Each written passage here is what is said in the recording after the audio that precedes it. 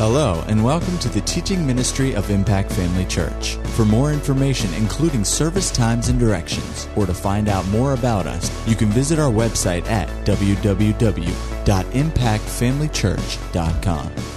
We trust you'll be blessed by today's message. Rayleigh got up and had this wonderful testimony having to do with something that with her dad, and she was able to minister to him just because of something I said at the beginning of service the Sunday before. And so I thought, well, let's go talk about David some more. So we're going to talk about David tonight. You know, there's a good reason to go back to the Old Testament. You know, we live in the New Testament. We live in the epistles. But I'm telling you what, when you go back and you read and you follow after some of the men and women of the Old Testament, you can be, I'm just absolutely astounded at some of them in their walk with God. People who were not recreated human beings. They didn't have a recreated human spirit on the inside of them. And yet they determined to follow God as closely as they could. And honestly, some of them do a much better job than some of us New Testament believers who have the Spirit of God living on the inside of us. And David is one of those people. You know, when we talk about David, what is the phrase that comes to mind almost immediately? He was a man after God's own heart. So go with me to 1 Samuel 13, verse 4. Hallelujah. Keep your finger there and go to Acts 13:22. And we'll just read them in succession here. Acts 13 and 22. You got your fingers in both places? Yet? Yes, maybe? Okay. 1 Samuel 13. In this passage, Samuel has come to Saul and he's told him that God's taken away from him the kingdom. In verse 13, Samuel said to Saul, "Thou hast done foolishly. Thou hast not kept the commandment of the Lord thy God, which he commanded thee. For now would the Lord have established thy kingdom upon Israel forever." Now, there's a good thing to learn right there. When you keep God's commandments, things are locked in place. 1 Samuel 13, verse 13. And so we see that, you know, here's the reason, you know, why God took the kingdom from Saul. He said, you've not kept the commandment of the Lord your God. If you had kept them, your kingdom, which means your household, the kingdom would have been established upon Israel forever, your kingdom. But it goes on and says, "Now thy kingdom shall not continue. The Lord hath sought him a man after his own heart. And the Lord hath commanded him to be captain over his people, because thou hast not kept that which the Lord commanded thee." Listen, God is interested in your heart. He's not interested in your gifts as much as he is your heart. He's not interested in your abilities as much as he is your heart. He's not interested in your resources, in your wealth, in anything else as much as he is your heart. Because when he has your heart, the rest of those things fall in line. Now, go with me to Acts 13, verse 22. And this is a reference back to 1 Samuel. In verse 22 of Acts 13, it says, "And when he had removed him," that is Saul, "he raised up unto them David to be their king, to whom also he gave testimony and said, I have found David, the son of Jesse, a man after mine own heart." And here is something that is added that was not in the Old Testament version. It says, "which shall fulfill all my will." Now that in itself speaks volumes. He's a man after my own heart, because he shall fulfill all my will. If there's anything you and I need to strive to do in our lifetime, is to fulfill the will of God. You know, when we're close in fellowship with him, when we're striving to do that, when we're doing our best, you know, to follow his will, God is so pleased. He's so happy. And he knows that when we follow his will, our lives will be what they should be. And that's what he found in David, a man after my own heart, which shall fulfill all my will. We look at those words and they just kind of, you know, okay, we kind of run over them. But you look at them in context, which shall fulfill all my will. There's a lot there. And can you imagine when you meet King David, when you get to heaven, you're going to look at him and go, you are truly amazing. I mean, the fact that God would talk about you like this, that God saw fit to put it in not one place, but in two, saying that you were a man after his own heart because he could count on you to fulfill his will. That's incredible. But you know what? You and I can be in that same place. It's possible. David does not have to be the only person in heaven that this is said about. You and I have the potential every single day for God to say, that's a man, that's a woman after my own heart, for they shall fulfill all my will. Isn't that something we can strive toward? If you keep that phrase in mind, a man, a woman after my own heart, which shall fulfill all my will. Keep that in front of you. It might make a difference one day when you're tempted to follow your own will, somebody else's will, something other than the will of God. To know that it can be said of you in heaven, there's a record of you in heaven that says their heart was toward me and their heart was to fulfill my will. We could join David in an elite company. Wouldn't that be wonderful? Hallelujah. In 2 Chronicles 16, verse 9, it says, for the eyes of the Lord move to and fro throughout the earth, that he may strongly support those whose heart is completely his. Do you want God to strongly support you? Well, that's dependent on me and you. Where's our heart? Where's our heart? Is my heart completely his, like David? You know, just it's something to meditate on. It's something to kind of just chew on for a while, just to see, you know, where you fit in that. Do I qualify? Can that be said of me? But it was said of David. Oswald Sanders, who wrote My Utmost for His Highest, he wrote this about David. He said, he swung between extremes, but paradoxically evidenced an abiding stability.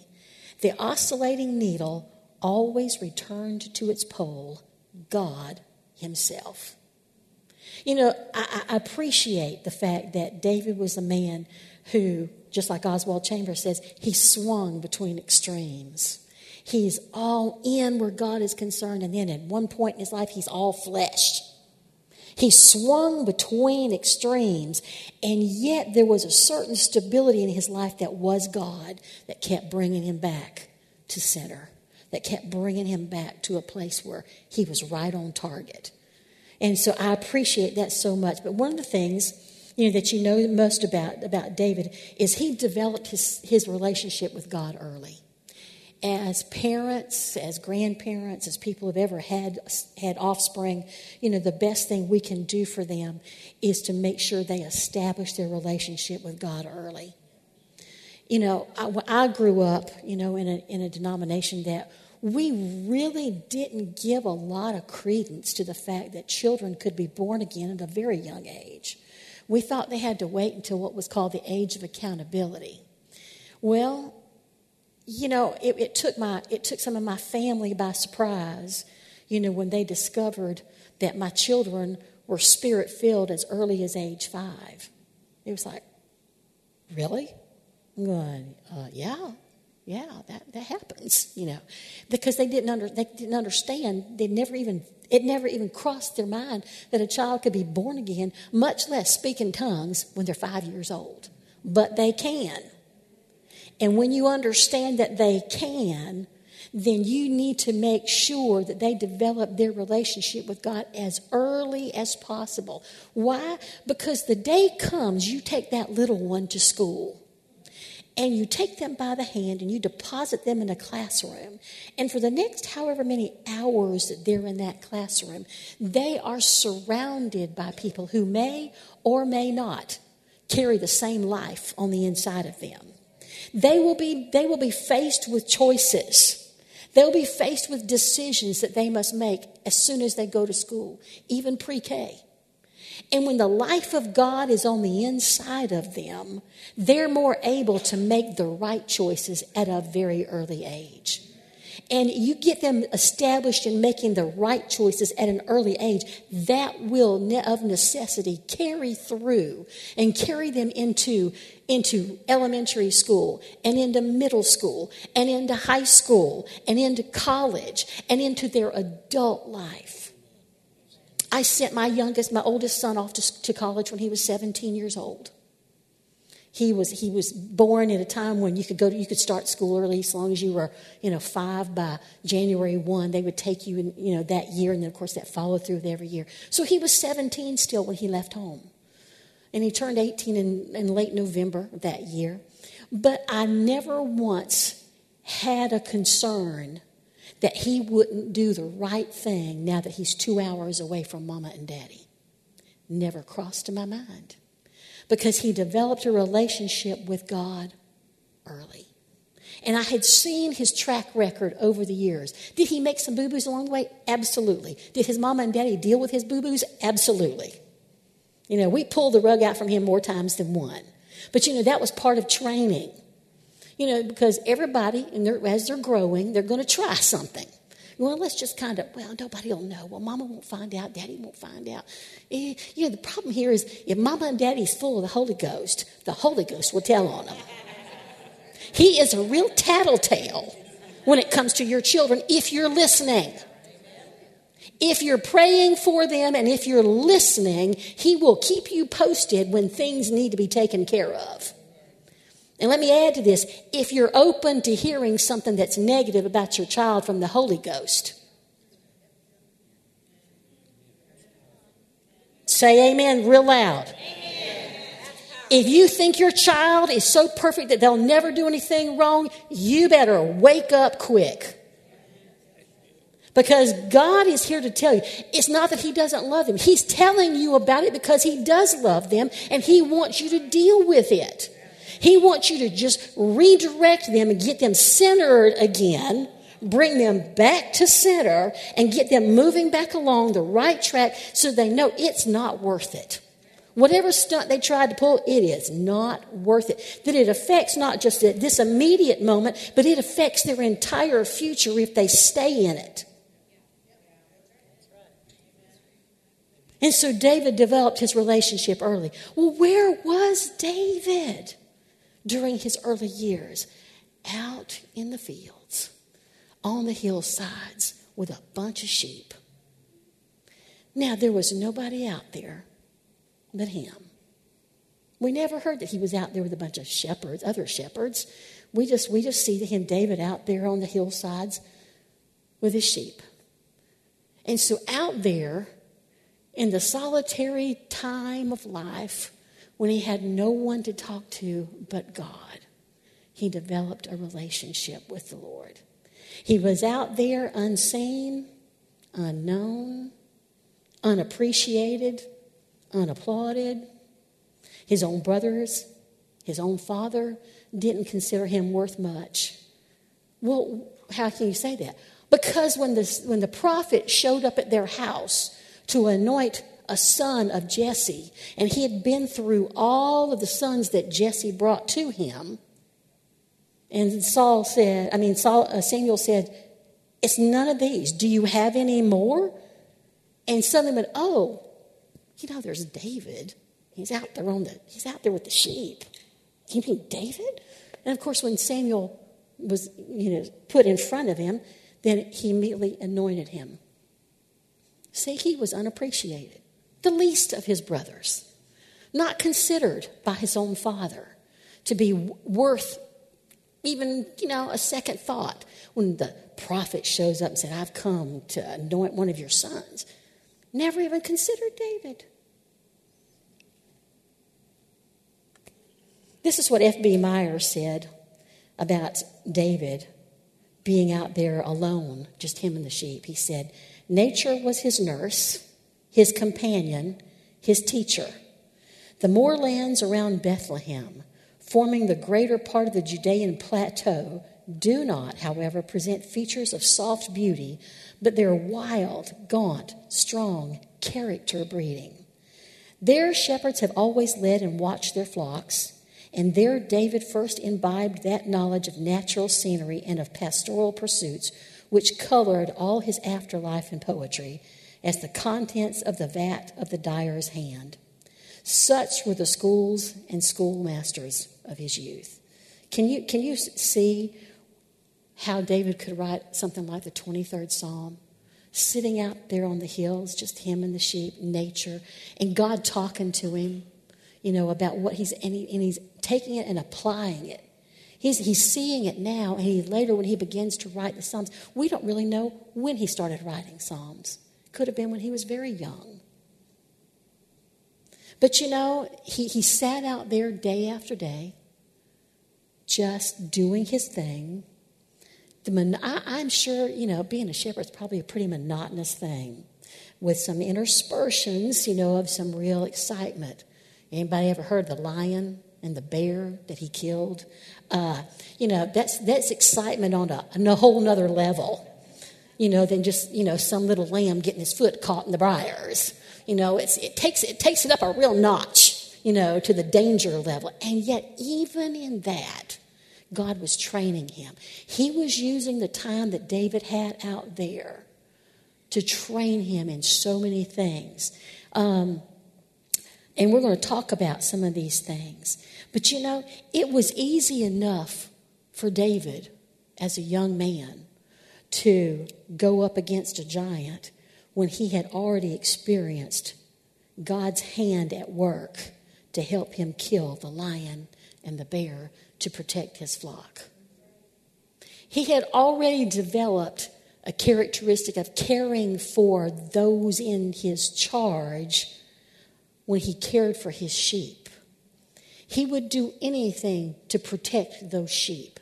And in David's later years as king, he did whatever it took to protect his countrymen, to protect the ones that God had given him charge over. There was a lot of learning going on those hills. There was a lot of learning. Your children learn so many things at such an early age. Make sure they're learning the important things. You have to look at the things that your children learn. Learning how to play some dumb game on their iPad or on their whatever the current game thing is these days has no eternal value. None. It might be fun, but is it of any kind of eternal value? No. Then why let them put that much time and effort in it? I should be hearing a lot more amens. Amen. So, I'll tell you some of the things that David learned. Well, let's go back here for a minute. David proved that it's in the little things that we prove ourselves capable of big things. That's an Old Testament principle. It's a New Testament principle. When you're faithful in the little, God can trust you to be faithful with much. You can liken it to a lot of things, and I can say a lot of things about a lot of things, but it's even in finances. There are times when people say, well, I can't do this, I can't tithe, I can't do this, I can't do that. But when my ship comes in, honey, your ship's never going to come in when you can't sail a little boat across the puddle. If you're not faithful in the little things, God can't bless you with the big things. I remember a story Dad Hagin told of a lady that would come by the parsonage days when he was pastoring, and to give him her tithe, it was a dime. It was a dime. And he said, sister, you could have waited until church time. And she said, no, sir, I can't wait. I want to make sure that God has his first. People like that who are faithful. My father was faithful in tithing. And, we saw some linears. I grew up in a pastor's home, but a very poor. I know what it is to be poor. I mean dirt poor. I mean with nothing. I know what that's like. I know what it's like to be in a household where there's just nothing spare for years on end. But then I saw my father over the years. He began to prosper in different things. Of course, there's more I could say, but I won't. But there came a day when my father was able to sell property that he lived on and had lived on for about 30 years. And he had always said, one day this property is going to be worth a lot. And he didn't really understand the principles of confession, but he always said he was going to make $1 million off that property. And as Jacksonville grew and the city of Jacksonville moved out to where my parents were, that property became more and more valuable. He had 8 acres on a major road in the Mandarin area of Jacksonville. Mandarin at one time was a sleepy little place. I mean, the nearest McDonald's was 13 miles away. But when my father sold his property, that McDonald's 2 blocks down the street. But he eventually sold that property, and he netted $1 million off of it. My father paid tithe on $1 million because he was faithful, had been faithful all his life to pay God, to give God what God says is mine. That 10%, he made sure God got it. A lot of people choke on that kind of money. My father's financial advisor choked when he said, I'm going to tithe. He was like, no. I was like, yes. But my father did. So, being faithful in a little will let God know that he can trust you with much. David, he's out there with sheep. Who's going to know if he lost a sheep? Who's going to know that one wandered off and David didn't bother going after him? Who's going to know? David knew and God knew. And David proved himself faithful during the time he spent on those hills. You can refer that to Luke 16, verse 12. If it says faithful in that which belongs to another man, that's what we're supposed to be. Faithful to that which belongs to another. Matthew 25, 21, and 23 talks about being faithful in little. Next, David learned to worship God as a lifestyle, to let psalms flow out of him. You can talk to God and you can sing to God. You can let God just fill you, with so much that it just comes out. David learned to develop those kind of things. How do you know that? Because when the king of Israel was upset and he needed something to soothe him, guess who they called? David. Where did he develop all that? During that time he spent out there watching those sheep. He wasn't just idly picking his nose, out there, and whittling away on some stick. He was using his time profitably out there to, number one, do his job, and number two, to develop his relationship with God in every area. And one of those areas was in worship. And just letting the praises of God just come into his life and into his heart and flow out of him. He developed his abilities as a shepherd with excellence. Psalm 78, go with me over there. I want you to see this because I have used this in the Bible school out in California almost every time we've been out there. Psalm 78, verses 70 to 72. And it says, he, referring to God, he chose David, also his servant, and took him from the sheepfolds. From following the ewes great with young, he brought him to feed Jacob his people and Israel his inheritance. So he fed them according to the integrity of his heart and guided them by the skillfulness of his hands. That's called excellence, folks. The integrity of his heart and the skillfulness of his hands. He developed an internal and an external showing of what excellence was all about. In anything we do, we ought to strive for those two things: integrity of heart and skillfulness of our hands. Excellence doesn't say that's just good enough. My song along that line has been for years something that Keith Moore said: good enough isn't. If you can do better, you need to do better. No matter where it's at, whether it's in your home, on your job, or in your church. Don't do them just enough to get by. Do it with excellence. Go above and beyond what somebody expects of you. Because really, these days, people have very little expectation. I mean, they say they want you to do a job, but they don't really think you're going to get much of a job. They don't really think you're going to really do a great job. And that's why people are always like, wow, that's great. When we left the rental house that we were in for 23 months, we moved in that house. It was less than 2 years. Well, it was actually like 7 months old. That's how long. It was a brand new house. And we moved into it. And I told the gentleman that we rented from, I said, this house will be in better shape when we move out than it was the day I moved in.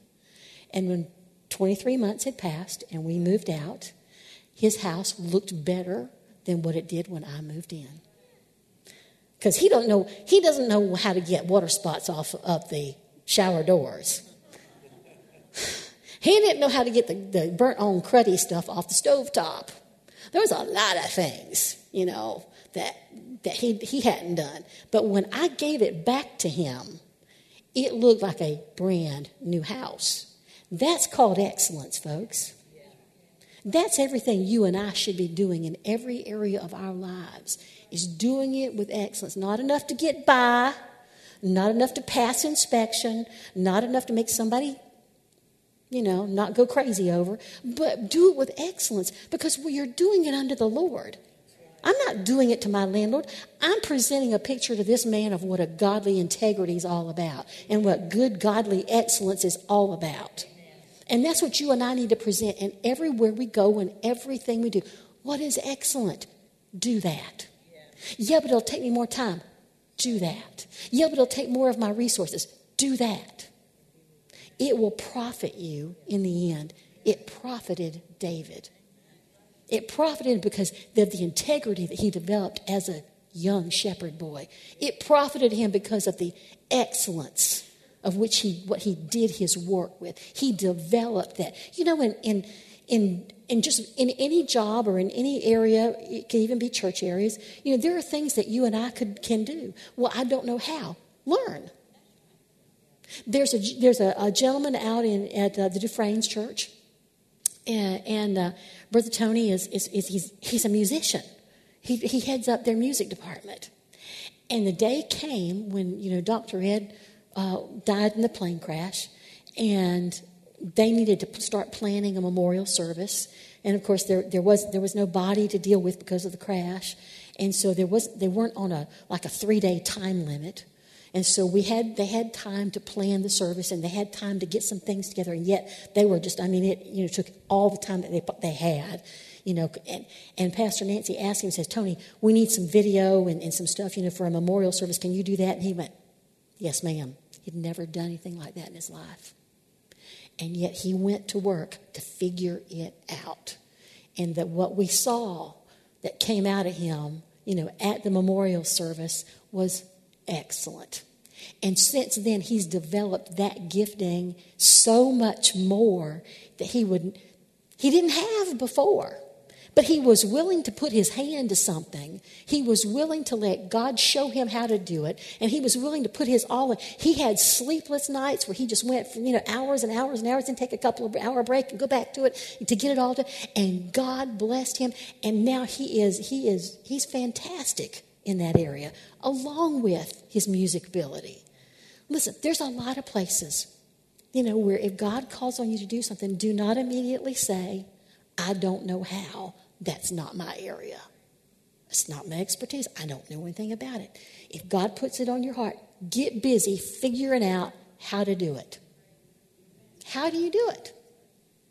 We've had musicians here who saw a need and went, I don't know how to play that instrument. I will learn it. And God supernaturally graced them to learn how to play a new instrument that they didn't know anything about. So I need to ask how many of you out here need to do that, because we could use some more depth in the music department. If you're willing, we'll see what you got here. Anyway, when God develops inner qualities in a person, he's never in a hurry. You think, well, David got stuck out there with those sheep for so long. It wasn't about sheep. It was about God doing a work in David. And God's not in any hurry. You can't fast track that kind of stuff. When God's developing you on the inside, the character and the integrity on the inside of a person, you can't, it's not a flash in the pan.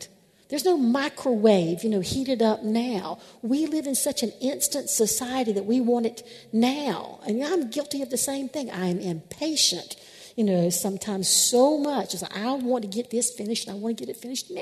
Come on. My patience was stressed during the building process. But I'm going, where are you guys?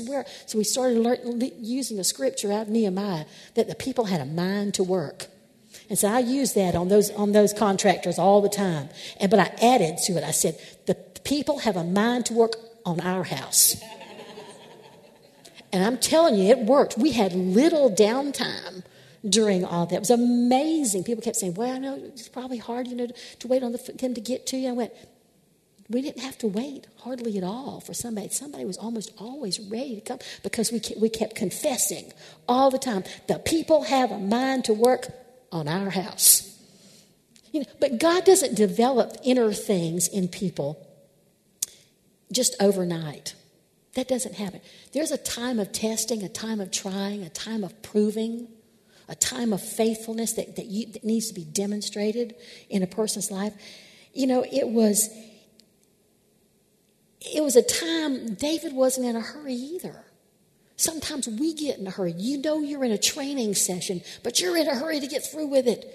Let me tell you, if you're in a hurry to get through it, you're going to miss something vital.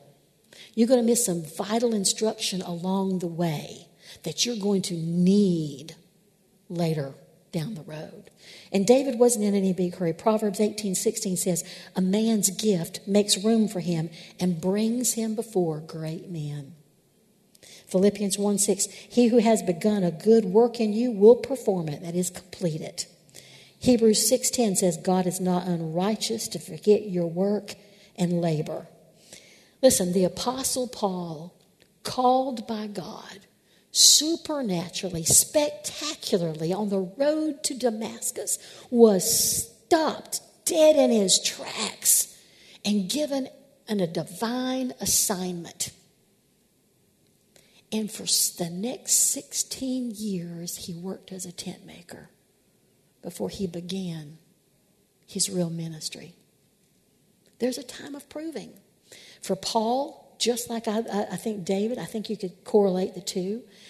That time was spent where God was establishing them and putting such a strong foundation in them and speaking to them and revealing himself to them in such a way that they could not be moved later in life. It's time well spent.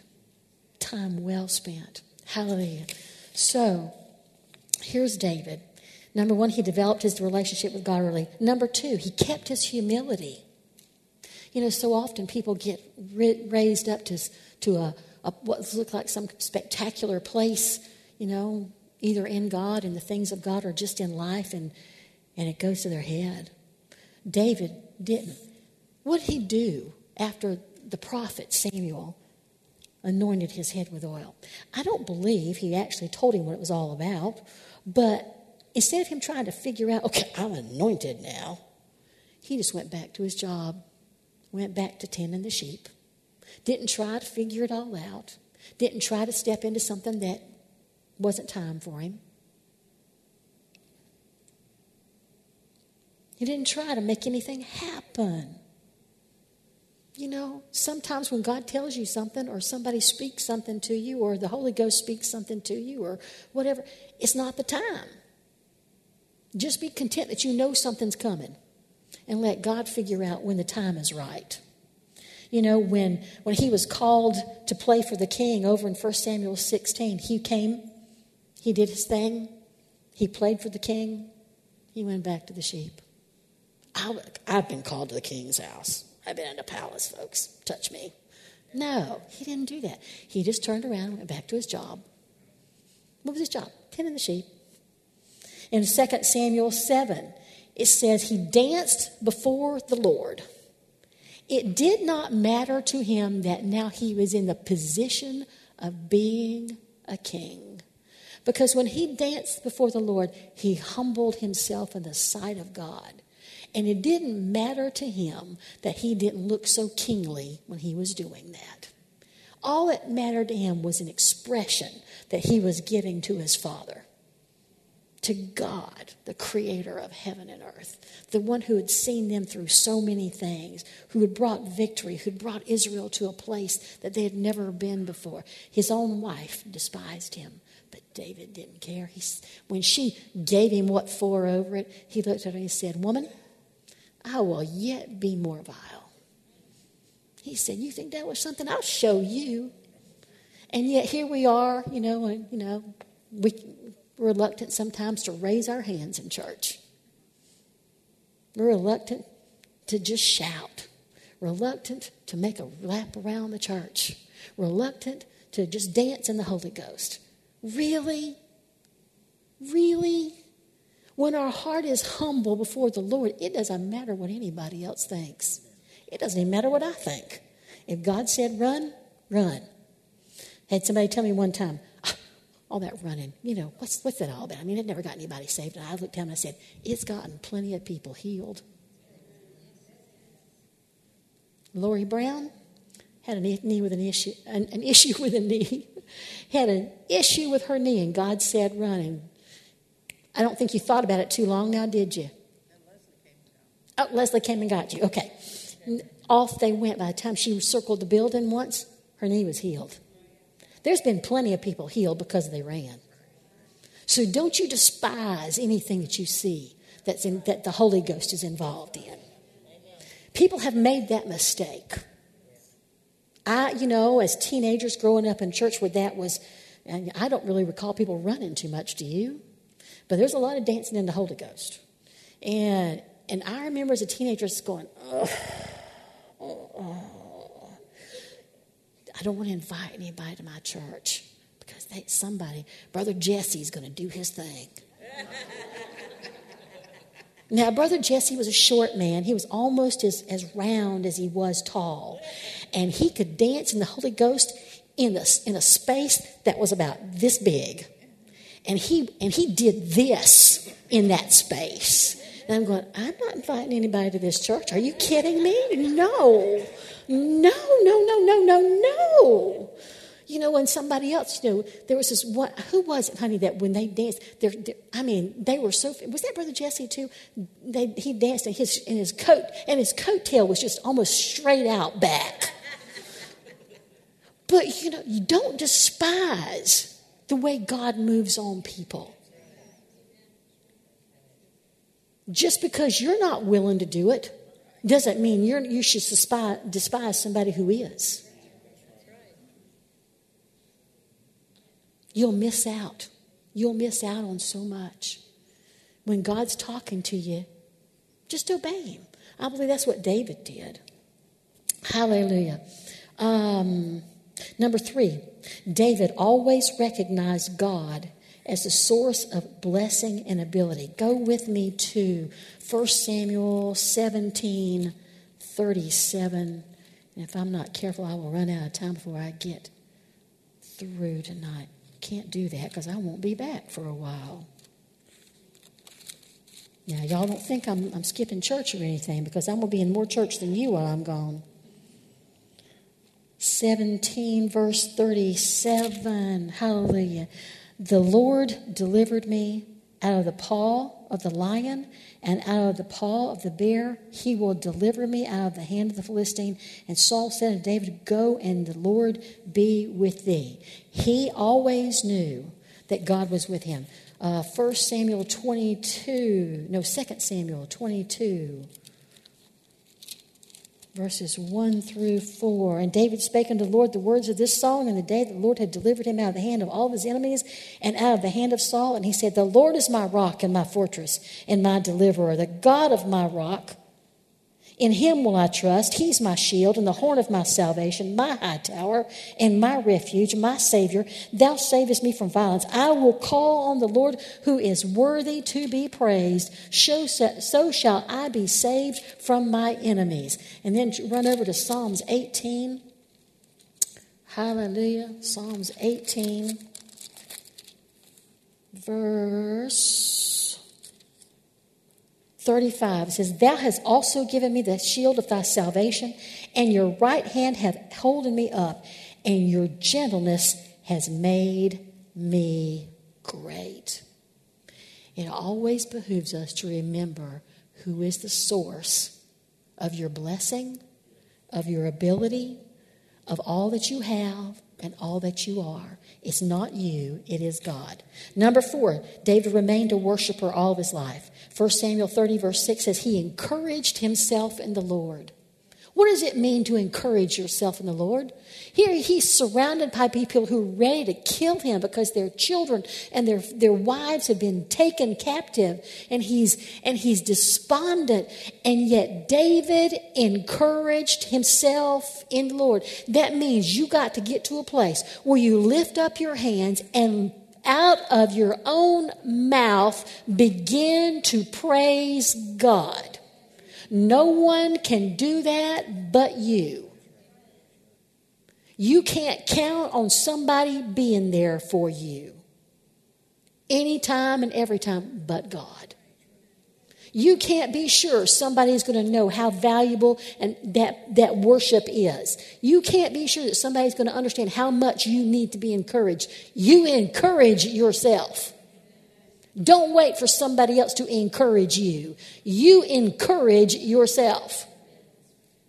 Do we need encouragement from other people? Sure we do. But really the bottom line here is you have to learn to be an encourager, a self-encourager.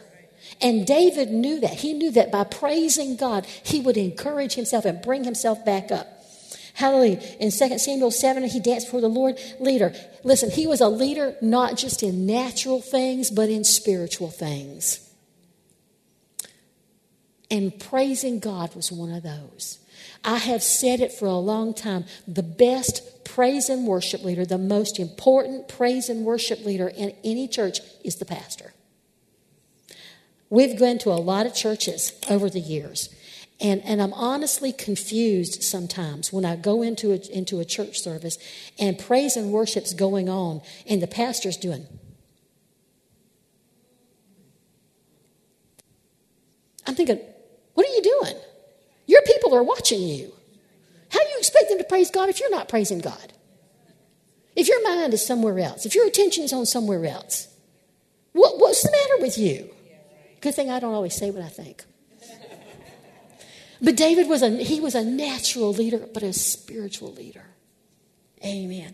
Number 5, he was a loyal friend. I won't spend too much time on this. Jonathan, he loved Jonathan. He was such a friend to him. They were good for each other. And after Jonathan was gone, he loved Jonathan so much that he cared for his only son, Mephibosheth, for the rest of his life. Number 6, he was a man of integrity. Can't say enough about that. He was treated badly by Saul, but he behaved himself more wisely, is what 1 Samuel 18, verse 14 says. He says he behaved himself more wisely so that his name was in the highest repute. That is chapter 18, verse 30. In 1 Samuel 24:10, he would not harm Saul. He had an opportunity to harm him. He would not do that. He was a man of integrity. Saul was still his king. And he treated him that way. And honestly, that's another part of what David was all about. It was the fact that he gave honor where it was due. He knew who Saul was. He knew that he had been God's anointed. He did not take advantage of the fact that God had taken the kingdom from Saul and had given it to David. It was not his time. And he respected the man who was king. He respected the office that man stood in. You could have respected the man per se because of where he had gone to spiritually speaking. But he respected and honored him because of the position that he held. Going back to the integrity thing, Saul wept over the treatment of David toward him. He saw that David was a man of integrity and how David had treated him. And somehow it got to him. And it just melted his heart. He was ashamed of himself that he treated David so badly and David yet treated him so good. That's what integrity will do. He kept his word to Saul David kept his word to Saul about his children because David knew Saul wouldn't keep his word if it was the other way around. You don't do things right because somebody else will do something right. You do it because it's the right thing to do no matter what. That's what integrity is all about. David, number 9. I don't even know where I'm at right now. How about this one? David was inclusive of others. A man who's a man after God's own heart includes everybody. In 1 Samuel 22, verse 2, it talks about that all those who were distressed came to David. He took them in. And if you go on into 2 Samuel, verse 23, there's a listing of some of the names of David's mighty men. They were probably some of those men. Well, actually, I think you need to look at that. Go to 1 Samuel 22, verse 2. 1 Samuel 22, verse 2. And it said, everyone that was in distress, and everyone that was in debt, and everyone that was discontented, gathered themselves unto him. Now, what a motley crew that is. And he became a captain over them. And there were with him about 400 men. So when you go over to 2 Samuel 23 and you begin to see the listing of names, it's likely that a lot of the names listed were among this 400 men. Men who were distressed, men who were in debt, men who were discontented. God used David to shape them into mighty men. That's such a characteristic of a man of God, a man who's after God's own heart. Number 9, I think this is, David stayed with the call of God on his life. God had called David to do a certain thing in the nation of Israel in a certain time in the nation's history. And when the wars were all fought and the enemies were all subdued, he wanted it because his heart was so much toward God. He wanted to build the temple. And God said, no, you're a man of war. I've reserved that job for your son. And so David made preparation so that his son could do the job that he was going to be assigned to do. So he stayed with his call. He didn't try to get outside of what God had called him to do something that he wanted to do, but God had not called him to do. To me, and I can say a lot about that, for people who are called into ministry, but, it stands the reason that it would apply to just individuals, just people who are not in fivefold ministry as well. Stay with what God's put in your heart. Stay with where God has placed you. Stay where the position and the place and the calling that God has put on your life, the area of service that you need to be in. Stay with it until God tells you something different. Amen. And last but not least, his parting wisdom to Solomon was to serve God always. Go with me to 1 Kings. 1 Kings chapter 2. Hallelujah. We're going to read verses 1 through 4. Now the days of David drew nigh that he should die. And he charged Solomon his son, saying, I go the way of all the earth. Be thou strong, therefore, and show yourself a man. And keep the charge of the Lord your God, to walk in his ways, to keep his statutes and his commandments and his judgments and his testimonies, as is it written in the law of Moses, that thou mayest prosper in all that thou doest, and whithersoever thou turnest thyself, that the Lord may continue his word which he spake concerning me, saying, if your children take heed to their way, to walk before me in truth with all their heart and with all their soul, there shall not fail thee, said he, a man on the throne of Israel. We know that didn't always happen, but this was the charge he left his son. Always serve God. Keep his statutes before your eyes all the time. Follow in his ways. In the Amplified version of 1 Chronicles 28, verse 9, it says this, and you, Solomon, my son, know the God of your father. Have personal knowledge of him. Be acquainted with and understand him. Appreciate, heed, and cherish him. And serve him with a blameless heart and a willing mind. For the Lord searches all hearts and minds and understands all the wanderings of the thoughts. If you seek him, inquiring for and of him, and requiring him as your first and vital necessity, you will find him. But if you forsake him, he will cast you off forever. Take heed now, for the Lord has chosen you to build a house for a sanctuary. Be strong and do it. What wonderful words of wisdom to leave behind as you depart this earth. But I like the last line of that. Take heed now, for the Lord has chosen you to build a house for his sanctuary. Be strong and do it. Listen, as New Testament believers, God has chosen you to help build his house, to help build his family, to help build the kingdom of God. So I'll leave you with these words. Be strong and do it. Amen.